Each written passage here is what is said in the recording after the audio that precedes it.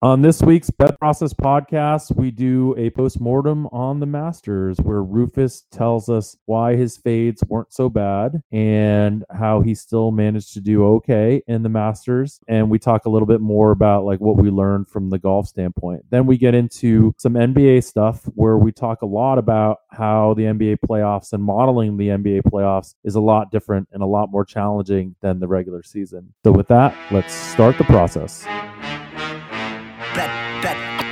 Bet the process. Bet the process. Welcome to the podcast. Bet the process. It's not that typical cookie cutter nonsense. If you came just for picks, you're in the wrong place. Find a tout with the narrative to make a strong case. Instead of blindly assuming a team must be tanking, we're looking for the edge in Massey Peabody rankings, crunching all the numbers in a simulated system that break down the data analytically driven. Media coverage of sports gambling is pathetic. The bottom line is welcome to the post Masters edition of the Bet the Process podcast, where we'll talk about why Rufus was happy about all of his fades. Were you happy about all your fades, or were you not happy about them? No, I mean, I wasn't happy about Molinari. Well, I mean, he's just such a happy guy. You'd figure like he would, like I was happy that he did well, besides the fact that we were against him in so many matches. Well, the funny thing is I actually had a bet on him to win that I placed after the third round. I got it at plus 185 and I made the true place 184. So it was like, so 1 cent of value, huge value. But you were doing it also as a hedge, right? Yeah, I mean, I wouldn't have placed that bet. I mean, it was basically a break-even bet that was a nice hedge, which it didn't end up being a good hedge. But because I always look at the like outrights. Tell me what some of the outrights that you bet in the Masters like after like the second day, after the third day, after the fourth day. I believe I had some Jason Day after the second day at 11-1, some Dustin Johnson, that was DraftKings, I believe. Right. I had some, or at least they had an 11-1 as well. Some more DJ, basically DJ and Jason Day, and then the one Molinari. But I should have did. I don't know if you saw, I posted a tweet. I don't know if we want to get into this yet, but Spanky had tweeted at me about like giving away too much golf stuff and how if he were me, he wouldn't talk about it till retirement. And so I was like, I tweeted and basically said, after Spanky pointed out some methodological flaws in my model, so I reran my sim and here's what my new outrights are. And well, it ended up being, spot on. I picked I put like Tiger 24%. At the time, I think the market was like 10%. Molinari like 18%. The market was like 7 or 8%. And then Cantlay, who had made the cut. I needed some guys that had made the cut by like a shot around the cut line, and I went with like Cantlay and Simpson just randomly. Is like, I'll put those up here. No, then everybody will know it's a joke. And then Cantlay went, goes and shoots like 7 under, and then puts himself in the mix on Sunday. And Webb Simpson like shot 8 under on Saturday.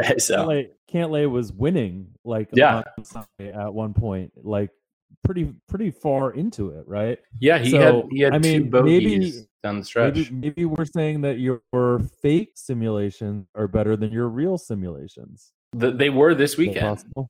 That is very possible. No, you were talking about the Spanky tweet about him giving up too much stuff, and so I think like my frustration with you and the Masters is this idea that you want to do podcasts on it and you want to talk about it. You get super excited about it, but you don't want to give up very much, which I understand. But like in some respects, then we shouldn't even have a podcast at all if we're not worried about giving up anything.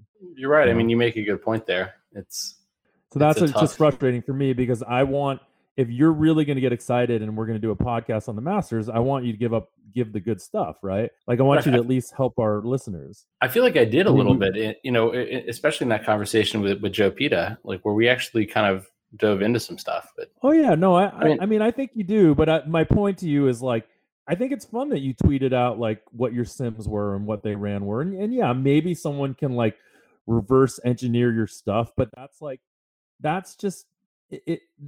I'm not too worried about that. Yeah, I know. It's like it's kind of I kind of felt like that Spanky comment was just a dumb comment. It's like someone that actually doesn't build models like saying this because he's like feels like he's got some secret. Yeah, I think I've said this all along. You dominate the golf market and your stuff is amazing in golf, but I think if you give up one tournament, the Masters, which we know is very different than a lot It's of other unique. tournaments. Yeah, and I don't think you're giving up very much. And the reality is, like, you don't actually tell any of your rankings or your numbers. You tell isolated pieces of it. So no one could reconstruct what you're doing by the limited information you give. And if they really think your stuff is that good that they're going to like trust the bits and pieces that they get from it, I'm just thinking that that's like a flawed process in itself. No, it's true. I do. I wonder if anybody actually bet based off of the made up sim. That they probably did really well. I did. No, not the made up sims. I bet off the real sim because they bet off the wrong one. Oh, Did you find value on DJ as well? In retrospect, no. I think I bet on. Was the value on day? I don't remember which it was, but I did bet on one or two of them based on what you said. It might have been day. I think I actually just wanted to get some more day. And the thing is, like, Day would have won. There was one hole. What hole do you think dictated that Day didn't win? I'm trying to remember. This? Down the stretch. I mean, it was down the stretch on day 3. Oh, on day 3? He was having a very good round, like a very even round, like not a great round, not a terrible round. And he was on that par 5. I think was it the 13th? With the 15 or 13? The one with the water. The 15. One where you can reach into if you have a good 15. Yeah. So he was on 15 and he missed his tee shot. So then he had to lay up. And then I think isn't that the Sergio hole where Sergio fell apart that time and hit the ball in the water like a bunch of times? That's the Sergio hole. He did the Sergio thing and then ended up double bogeying in that hole when that hole should easily be for him a birdie hole, right? Yeah. And I didn't even see that. That was a 3-stroke swing. And because he was still so distraught about that, I think he ended up bogeying 18. And I remember thinking at that moment, like, this is going to be how he loses because of this. And it was kind of sad. And obviously, in retrospect, the narrative is what it is. But Day, I think, had, like, if you go back and think about it, Day had a great chance to win that thing.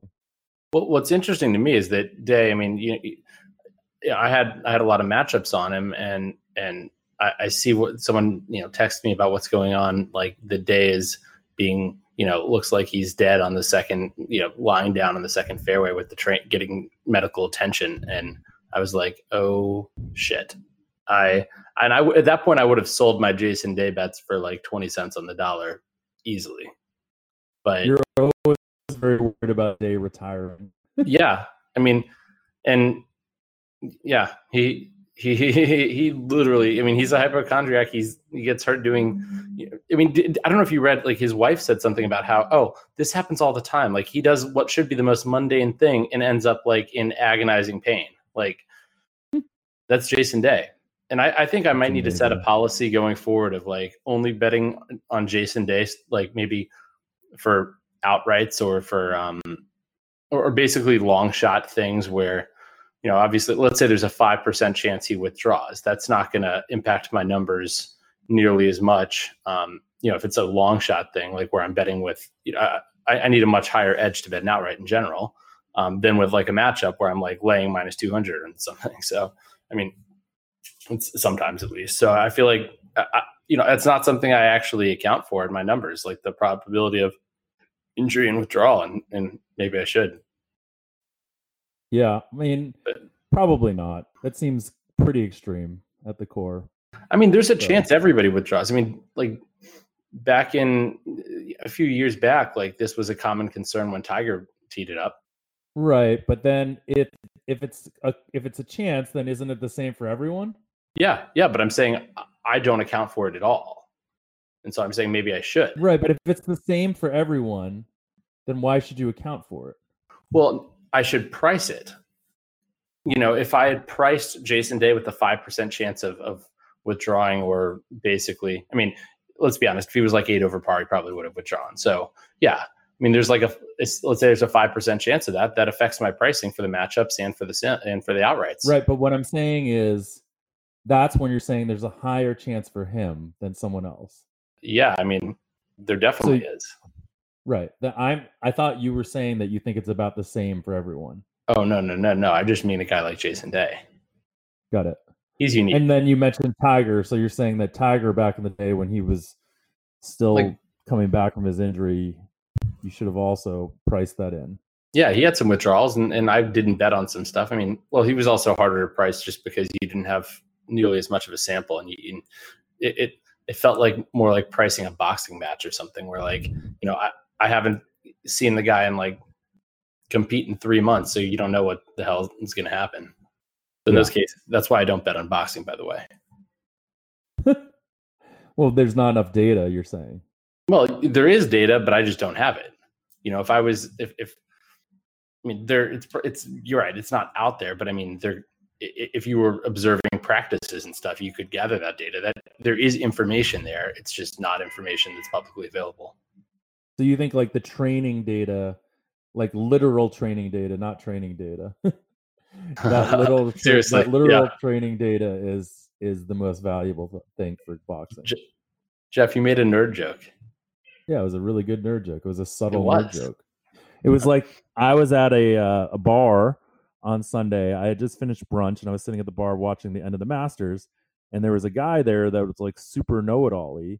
He was talking about, so do you know if 3 people tie for second place in the Masters, do they split the second place prize money, or what do they get?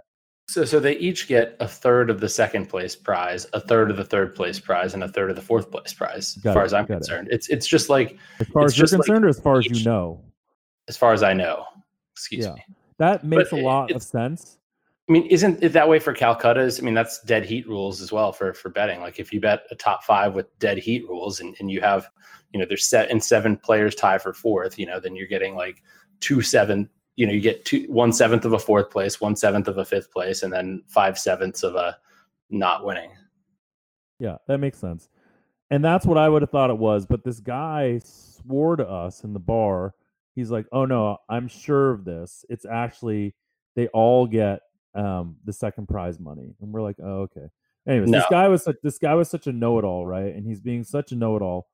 And what was funny about it was and I'm going to see if you get this joke. He was talking about Tiger's entourage, and he was like, "Oh, that woman there is the one that manages his restaurant." And we're like, "Oh, Tiger has a restaurant? What's the name of it?" And he goes, "Oh, it's is it a Perkins?" You not get that? No. Perkins are these like dining restaurants in the South, and when all that stuff was going down with him, one of the things that everyone was giving him shit about was that he was dating a Perkins waitress. You remember this?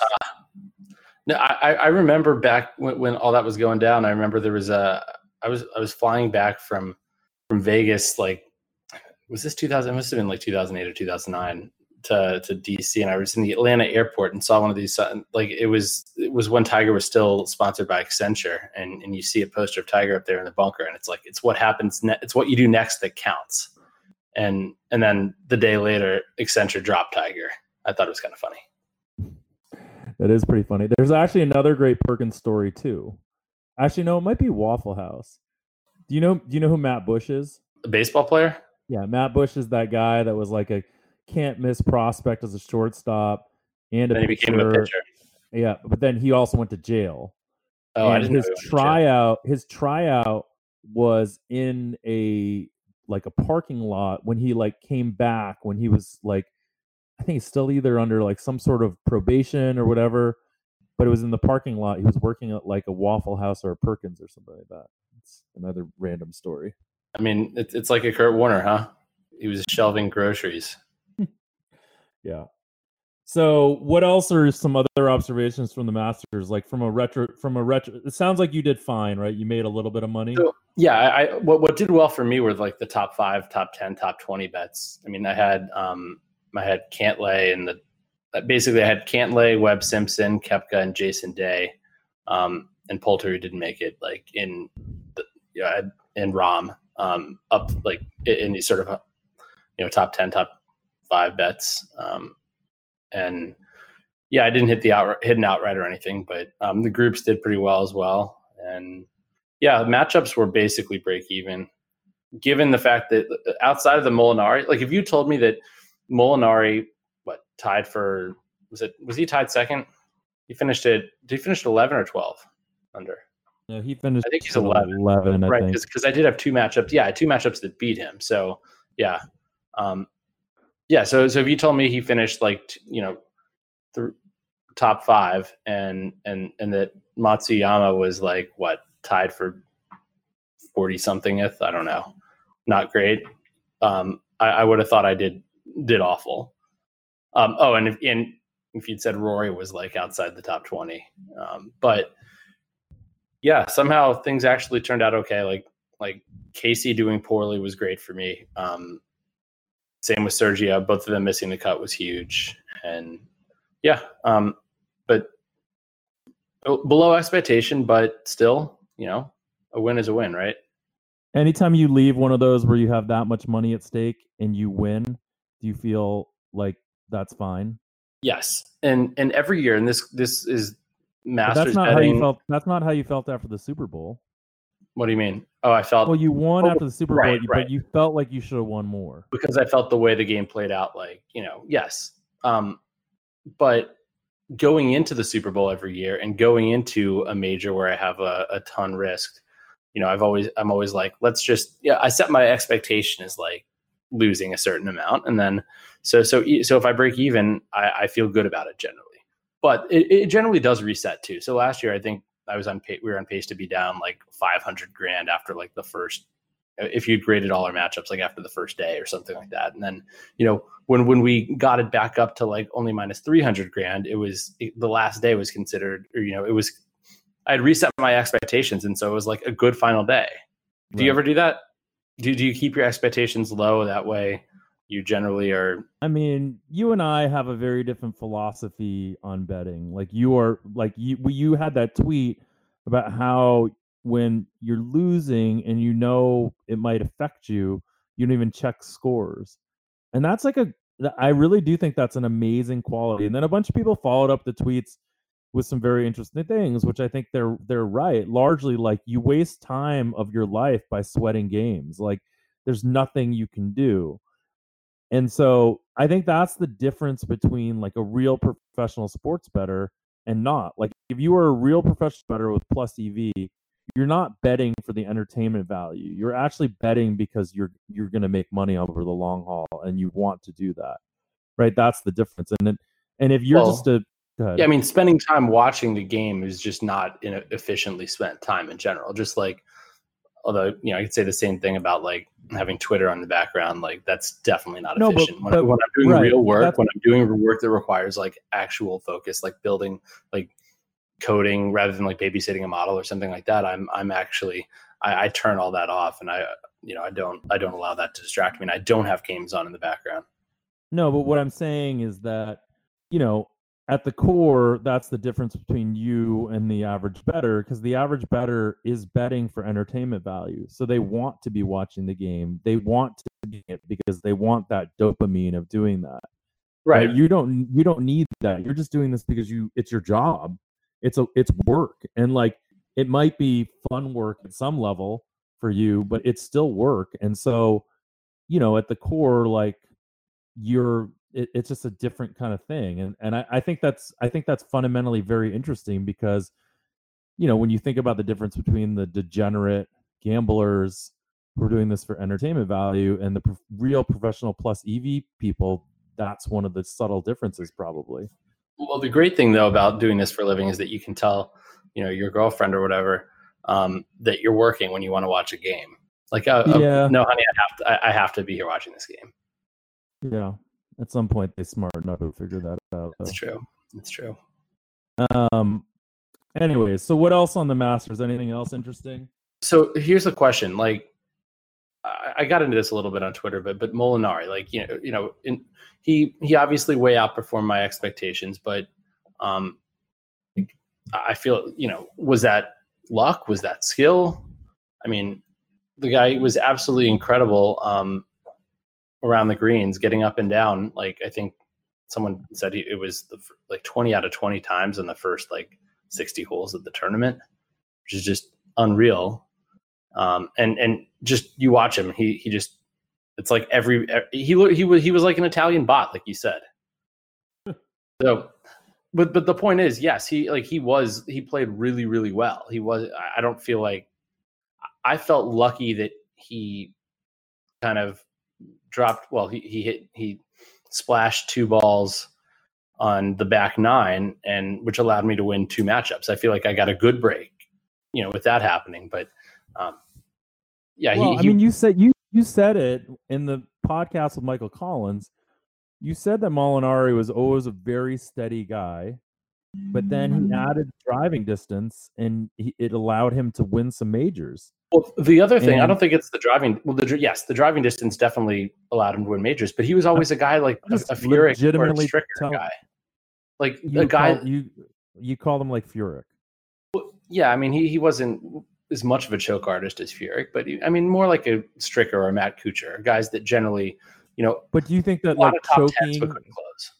Do you think that choking is really like a predictive skill or non-skill? I do think it is. I do think there is the skill in it. The question is, with the data I have, can I measure it? And that's the issue. But so the answer probably is not. I mean, the answer is it is a skill. The question is, can you identify it? I know, but yeah, and it's just like the hot hand. Well, the hot hand is real. There is such thing as a hot hand, but it's really, really, really hard to prove it one way or the other. Well, no, it turns out it's really easy. They just have been looking at it the wrong way. There's this new paper that came out. Yeah, but there's been plenty of papers that have said there isn't. So like, I haven't reviewed any of these. The other ones that said there isn't, like afterwards, they're like, oh, you're right. I mean, the papers didn't talk, but I think the authors acknowledged that. The papers didn't talk? Not as far as I know. Well, all right. But Molinari apparently hired like a sports psychologist a year or 2 ago, and since then he's been much better on Sundays under pressure. And right, but this is also like you're also in narrative country right now. Of course I am. But no, but I guess the point is that Molinari played really well, and he had played really well in his last event before the match play, and he played really well in winning the Arnold Palmer. He played really poorly at the Players, but the really, really good version of Molinari showed up. And my numbers, thought that there was a chance that happened, but there was also a chance that it didn't. But the thing that happened was it did. So, okay. So what about guys like Justin Rose and Rory McIlroy, who were arguably number 1 and 2 favorites? I mean, I know DJ was probably a little bit higher than Justin Rose, but a lot of people thought Justin Rose had a great chance. They're just were irrelevant at this event. Rory did his traditional make a big run on Sunday when he's completely out of contention, and like this track record of Rory at the Masters is now becoming something. Do you think it's just random? Rory does. It seems like in majors a lot of the time he gets off to a really bad start and has to fight back, and he's definitely the king of the sort of Sunday, like the backdoor top 20. Yeah.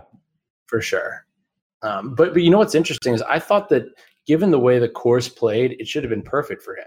The greens were soft and were holding. And I mean, the course was soft. If you look at his wins, they generally come on soft courses. I mean, when he won the US Open at Congressional, there had been so much rain and it was gettable. And he tends to struggle when things are really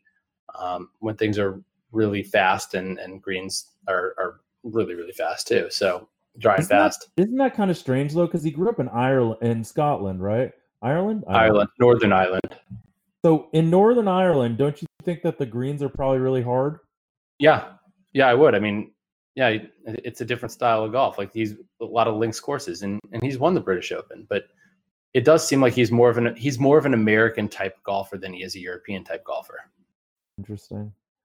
Do you think, would you take, if you were in a drafting pool for the PGA, would you take Tiger first because he's now the favorite? No, in that tournament.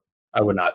So it's like, do you think that you're going to be fading Tiger coming up because people have gone a little too far on him? Yeah, I'm sure I will. But I probably, the question, I mean, the thing is that the outrights are not a two-way market, really. So right, but there'll probably be a bunch of matchups that you're going to be able to get value on Tiger early on. I mean, Tiger's like, I'm sorry, I would not say Tiger, against Tiger. I mean, right now, just looking at my scoring rankings, and I feel okay giving this away. He's not playing the Heritage this week, so it doesn't really matter anyway. I don't think. I mean, I have him like number 9, maybe. Interesting. Actually, a little bit higher, but basically in that sort of group, sort of behind the top few. So I do think there probably will be some value betting against him, but we'll see. It all depends on what happens between now and then. But there really aren't that many events in between. So what do you think of these books in New Jersey, especially in their promos on Tiger? I think was it BetStars gave 100 to 1 on Tiger before the event with the $10 limit, so $10 to win $1,000. I know DraftKings did 10 to 1 going into the final round and they took $100 bets, maybe, and then FanDuel refunded they said they would refund everybody's entry fees in one of their DFS contests if Tiger won, and that was $1 million buy-in. So they've literally refunded $1 million, and I assume that means people get to keep the prize money too. So books took a bath on this. Do you think there's obviously a lot of competition in New Jersey? Is this a race to the bottom? I mean, the books numbers came out, and they're not really hitting the revenue targets they want. Are they competing to the bottom? Are they competing on the right things? Well, I mean, I don't know if you remember the panel that I did with those guys at Sloan. Talked about paying off the Alabama bets before Alabama actually won, and obviously, Alabama did win. It didn't win, and they ended up paying off a bet that didn't win, right? So, yeah. I mean, I think and I was like, that seems like shitty business, essentially, is what I told them on the panel. And it's hard, these guys have to try to get customers. And if your point is that they should be competing on other things like price or different types of products or whatnot, maybe you can do that when the market becomes a bit more sophisticated. But right now, it is probably a lot of just straight up marketing and PR and being able to get in people's, give people these almost free rolls to get them to play at your book. You're giving them a reason to sign up. Yeah. Speaking of books, and we didn't mention this before, but did you follow the whole drama the feud between Barstool and MyBookie? I mean, I read a bunch of the tweets. I assume it was like Portnoy made some bet and they basically didn't pay him or something. So Portnoy, before the UVA Texas Tech game, Portnoy tweeted that he wanted to bet $250,000 on Texas Tech, and it was basically free money, and it was the bet of a lifetime. But nobody would. But he was in Minnesota for the game, so he couldn't do it anywhere in the U.S. And apparently Bet MyBookie, their Bet MyBookie AG or whatever said that they would take his action, but he didn't see that, and then he went on this sort of Twitter vendetta against them afterwards, talking about how they don't pay their customers, and then all these people tweeted out, or I guess tweeted to him, that they had issues withdrawing money, although most of them looked like it's because they had bonuses that were that hadn't fulfilled the rollover requirement, which is when you get a bonus when you sign up for a sports book, and I don't know if it's the same in the US, but I know in the offshore world it's been this way for a long time. You have to roll it over a certain amount of times, meaning you have to actually bet that money. So if let's say it's a 10x rollover, if you deposit $500, then you'd have to bet $5,000 in total volume. Although apparently with MyBookie, it required I don't know, it ended up being a lot more than the requirements seemed fairly onerous. There was a difference between the bonus money bet and regular money bet, and I don't know. But anyway, yeah, I think it made quite an impact on MyBookie, because Barstool does have a huge following. But I think it started the conversation a little bit about MyBookie and these offshore books that have affiliate deals with companies in the United States. And Barstool had one of those. The Pat McAfee Show podcast had one, and I think Pat McAfee severed ties with them.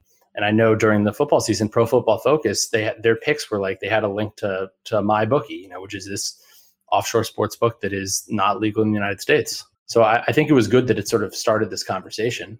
Well, maybe. I mean, it's interesting to think about whether it will change people's behavior. I personally don't have any problem with them having an affiliate deal with, my bookie versus someone else, as long as my bookie is like above board. Just because they're offshore doesn't necessarily bother me. Have you heard? I had never heard anything bad about my bookie until this whole incident. It's not like it was Bovada who have No, always it's heard bad Bovada. things It's about. a square book. It's a very much a Bovada. But are they They're doing marketing the same towards kind of? Americans. Are they doing the same kind of stuff that Bovada does? Well, it's meaning dealing dual lines. Dual lines, like not honoring bets for in certain situations. Like, I mean, I've just heard a lot of bad stuff about Bovada, and I actually have never heard anything bad about my bookie until this whole incident. Well, Bovada's also been around for a long time, so there's my bookie my is bookie also. is much. Were they something else and rebranded? Well, no. There's. I mean, these affiliate deals are how they spread brand awareness. But my point, though, is that I think what they do is very predatory. I mean, the whole the bonuses they're not easy to understand for a newbie, and the people that they are signing up are all newbies. In fact, if you read their terms and conditions, there's a clause that says we only take bets from recreational bettors. If we, so they can basically ban you for any reason. Yes, exactly. But the whole point is they know that if someone signs up for $500 and has a bonus that they have to and ends up having to bet like, $25,000 to be able to make a withdrawal, they know that person is going to lose that money before they can withdraw anything. And so It really is predatory when most people do not read those terms and conditions. I think this is sort of a situation where, I don't know. I mean, obviously there isn't going to be any regulation on this type of thing because it's an illegal site anyway. But I mean, it feels like they're my bookie feels like the equivalent of like the payday lender of the sports betting world in this regard. And I'm not saying they're the only ones that do it, but I think it is very predatory, and it's predatory. I don't quite agree with you. The reason I don't think it's predatory is because like people are not losing money. Like they're not like charging you an egregious interest rate, right? Without you knowing, right? Which is the payday thing. They're basically just giving you a marketing bonus. They're giving you a bonus on your money. But Jeff, it prohibits you from withdrawing any of the money, including the money. Let's say I had $500 and I turned it into $3,000. That's a fair point. I can't withdraw that $3,000 until I've fulfilled that. Like, because once you accept that bonus, and Jeff, if you lose, let's say you take you bet $500 and lose it all. If you redeposit, you still have to meet the original rollover requirement to be able to withdraw money. So it kind of is like it forces you into sort of servitude towards this rollover requirement where if people, I really believe that if people knew this existed, I mean, if they knew the way the rollover requirements worked, the vast majority of bettors would not accept that. They would say, no, I don't want the bonus because I want to be able to get my money out when I win. And I don't want to have to overbet. I don't want to have to make a ton of bets to get paid. I actually don't think that it would change people's behavior that much. Is there a way to is there a way to sort of settle this? Because I have a pretty strong opinion on this. I feel like, no. I mean, you could do some sort of A/B experimentation, blah, blah, blah. But without that, you're definitely not going to get real survey results. And the problem is, if I did a survey and said like book A offers this, book B offers this, which one would you do? I mean, the people that follow me on Twitter are not the people that are betting at my bookie generally. Yeah, there's just no way to do this. The people that are betting at my bookie are people that they sign up for. People sign up for my bookie once. They deposit money once. That's it. My bookie is not going for the recurring customer. Right. Yeah, I understand your point. It's not a good situation. I agree. I just think they should be. Sorry. Yeah, no, I agree. It's like they should be held to some level of scrutiny or like some regulation at some level. And that's why like all these people that write about sports or betting now are like, oh no, I'm not going to write about an unregulated book. But they're kind of missing the forest for the trees. But at some point, there is some value to what they're saying, because if you have some level of regulation, then you can't do these types of things. I would just say if MyBookie wants to, I don't know, do things in a more ethical way, be more more prominently sort of mention the rollover requirement, like on the front page. Say, if you deposit this much money, you have to bet this much to be able to withdraw. That's, but the problem is they lose business if they do that, or they have to pay people if they do that generally. So, yep, I agree. Yeah. Okay. All right, let's move on. You wanted to talk about the NBA, or? Yeah. I'm not an NBA bettor, Jeff, but I know you are. Were you? So apparently unders went 8-0 on the first day of the playoffs. Yeah. Were you on any of those unders? Zion. Yeah, I was on one of the unders. I was on one of the games over. And then I had a second half over that didn't go. And I had a second half. No. Yeah, I mean, essentially, like, the playoffs are hard because the game does change a bunch. So a lot of the great statistics that you have for the regular season are less relevant. So the playoffs can be hard because there are situational things that happen. And yes, there are patterns to it every year, but you have to wonder if that's like small sample size or if those patterns mean anything. Like, you're familiar with the zigzag theory, right? Yeah. The fact that a team, I guess, if they're down, plays their stars more minutes. And I mean, because there's this tendency toward regression towards a 50-50.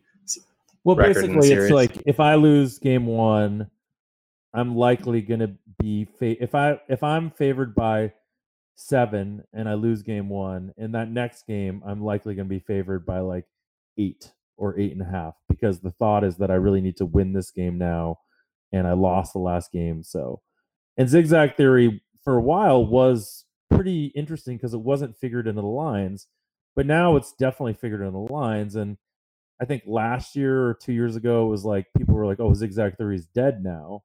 And the odds makers adjust a lot in these situations. Like, there's actually situations where teams down 0-2, when they go back home in the first half, their first half line will be really skewed to what the game line is.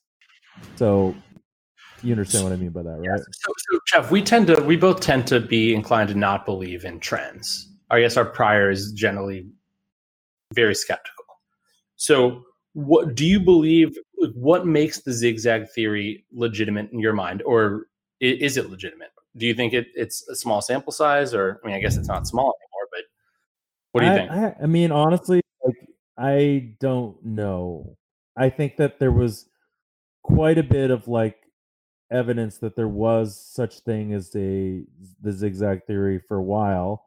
In the last couple of years, it's disappeared, or the impact has dampened a little bit. And why? So what is the fundamental cause of it? Well, I don't think you know what the fundamental cause of it. If you knew what the fundamental cause of it, you could determine whether it was real or not, right? Like, that's the key to a lot. That's the problem with all of these trends, right? Is that to really understand it, you would have to like isolate different things and then test like each of them for their relevance, and just do real good analytics work. And you might be able to isolate what the reason is, and then you could see, like, is that really meaningful? Like, do people, like, just like you said, do people play their starters more? Like, one of the thought is that there's just more effort. So how would you actually like figure out and measure effort from an analytical standpoint?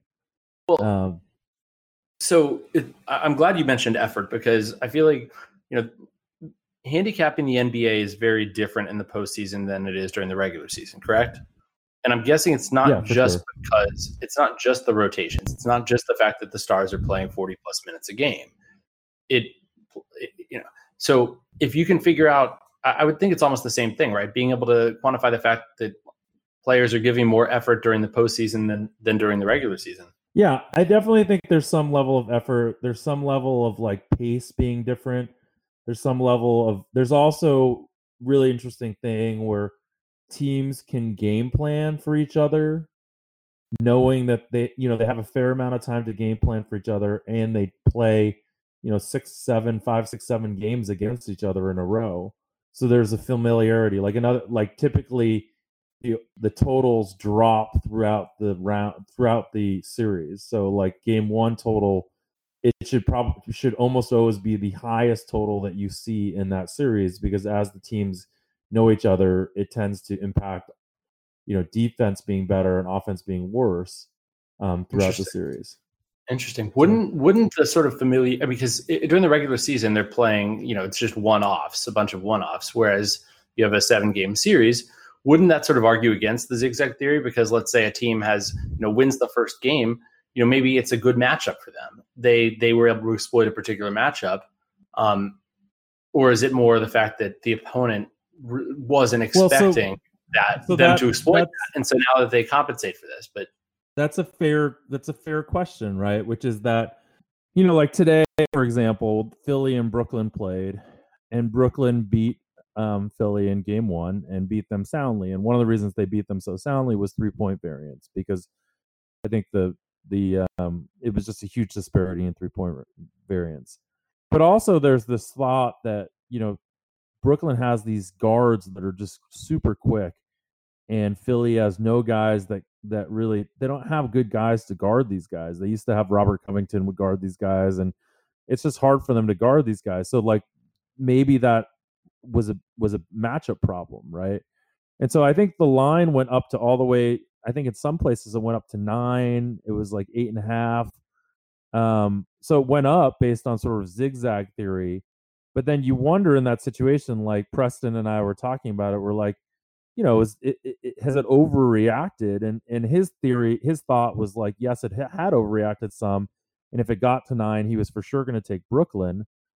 Now, what ended up happening is that Philly basically was only up by 1 at halftime, and it looked like, this is a bad matchup for them. But then all of a sudden, like Philly woke up and just blew them out in the second half. So, it's hard to say whether this stuff means anything at all in terms of whatnot. But I do think that's what makes the NBA playoffs really fun and interesting to bet, because there are some things I think that analytics, you would have you could build a perfect model based on like normal basketball stats and whatnot. And I would look at it and say like, you know what, this is probably not relevant right now. And there's not very many situations in sports where I would ever feel that way. I would almost always like lean towards the model, but the NBA playoffs has so many nuances and so many differences that it's difficult. And like knowing a bit more about the sort of like, not narrative, but anecdotal information that might be relevant is the on-court stuff that you watch, and listening to some of these really smart basketball guys who are like, like this one team is dead now because the other team has just figured out exactly how to stop them, and there's very little that they can do to adjust to it, because they just don't have the personnel to be different. Yeah, it seems like basketball, or the NBA at least, is so much more different than any other sport between the regular season and the playoffs.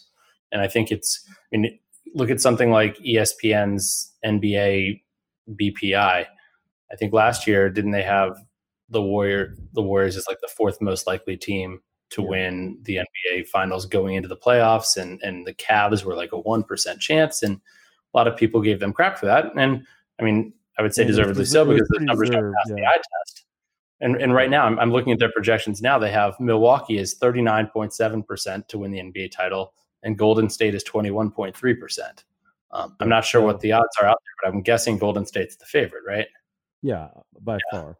That's saying that you could buy you could almost sell 2 Golden States. Sorry, you could buy 2 Golden States to sell 1 Milwaukee, which I would do every day, 50 times over. So what are they not accounting for? And I think if you talk to the guys there, they would probably tell you that there's stuff that, these things are real that they're not accounting for. But they are probably doing different things also. And this is just one of them. And it's, what are they? So here's a few things that I think they're not accounting for. I remember in the past with the Cleveland stuff, they didn't account for the fact that Cleveland's rotations change in the playoffs. I think they're doing that now. Okay. The change in minutes. Well, so they didn't do that in the past. And the other thing is that there's definitely this notion that I think has proven true that LeBron in the playoffs, his teams tend to play much better defense because he plays better defense and he tries harder, which is like he does not try on the defensive end. There's many times in the regular season that he does not try on the defensive end, and it's very obvious, and it makes the defense. Now, the difference between him trying and him not trying on the defensive end is such a big delta that it can make a huge difference in this.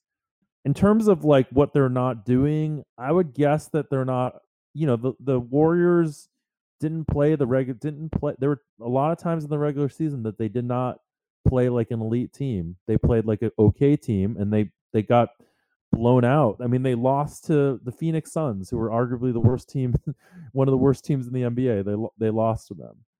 Is this sort of the Milwaukee? Sorry, go ahead. I was going to say, is this sort of the equivalent of the Red Sox and Chris Sale? He's throwing like 90 miles an hour right now because they want to preserve him, like less effort so that he can be healthy and come September and October when they're in the playoffs, because they know that they're very likely going to make the playoffs. So they would like, that's what they need to be peaking in the playoffs. Yeah, there's definitely some similarities there because the Warriors will literally just bench guys in certain games. They'll sit guys, they'll limit minutes. It's definitely not a sample set to build a model for the playoffs from, and that's the problem that BPI is probably experiencing. Now, that's not completely their fault because they can only do what data they can only use what data they have in front of them, but they do need to try to maybe adjust for that if they're going to make odds for the playoffs, right? So is anybody with a analytical NBA model kind of shit out of luck here, or in terms of being able to quantify this stuff? Or, I think it's hard. I mean, I don't know if they're shit out of luck. I think there's probably ways to do it because you can probably limit sample size and, look at ratings. It's just the same stuff you do in football where you try to figure out the impact of different players when different players get injured. You would rather have a larger sample size to make this assessment, but you can get some directional signal from, limiting sample size and isolating situations so you can isolate different variables and impacts of people. Like, I mean, I'm not an NBA expert at all, and I don't have a model on this, but to me, it seems like maybe looking at sort of late game crunch time when you know that both teams are going to be trying their hardest and LeBron will be playing defense, and sort of seeing how much, I almost said the Cavs. I mean, it doesn't really matter because LeBron's not in the playoffs. The Lakers now. I know, exactly.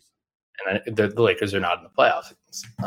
But sort of seeing that sort of delta between how those players play in that particular situation, high leverage situation versus, all other situations. But then you do have an issue with the fact that the other team's players are also going to be trying harder too. So I think it's maybe it's not even a delta thing. You only, because as you said, there's more of a delta with LeBron than some of these other players. Like your average role player is going to be probably giving this about the same effort, right?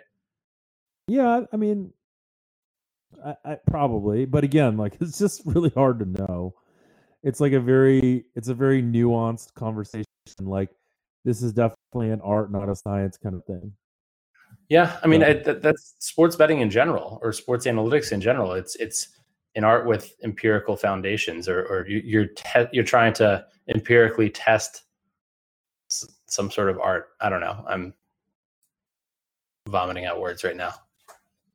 All right. Well, this seems like a good time to end our ad hoc podcast, following up the Masters, etc., and then giving you a little bit of NBA fodder. So maybe next week we can come back with a podcast about the whole sports betting model, and maybe we can get Ted on to do that. I would love to have Ted again. And although I wasn't on last time, and it was the best podcast we've ever done. Addition by subtraction. Let's get Ted on next time. So we'll talk to him. And we'll talk to you guys all maybe next week. To break down the data, analytically driven. Media coverage of sports gambling is pathetic. The bottom line is watered down, it seems like they don't get it. Puppet teaser, but the engine's running off unleaded. None of it's organic, it all sounds synthetic. That's why I fucks with Jeff Ma and his dog Rufus. No locks of the year, they just tell you what their truth is. Maybe make your pockets fatter as the bookies get thinner. Give the information, turn the losing betters into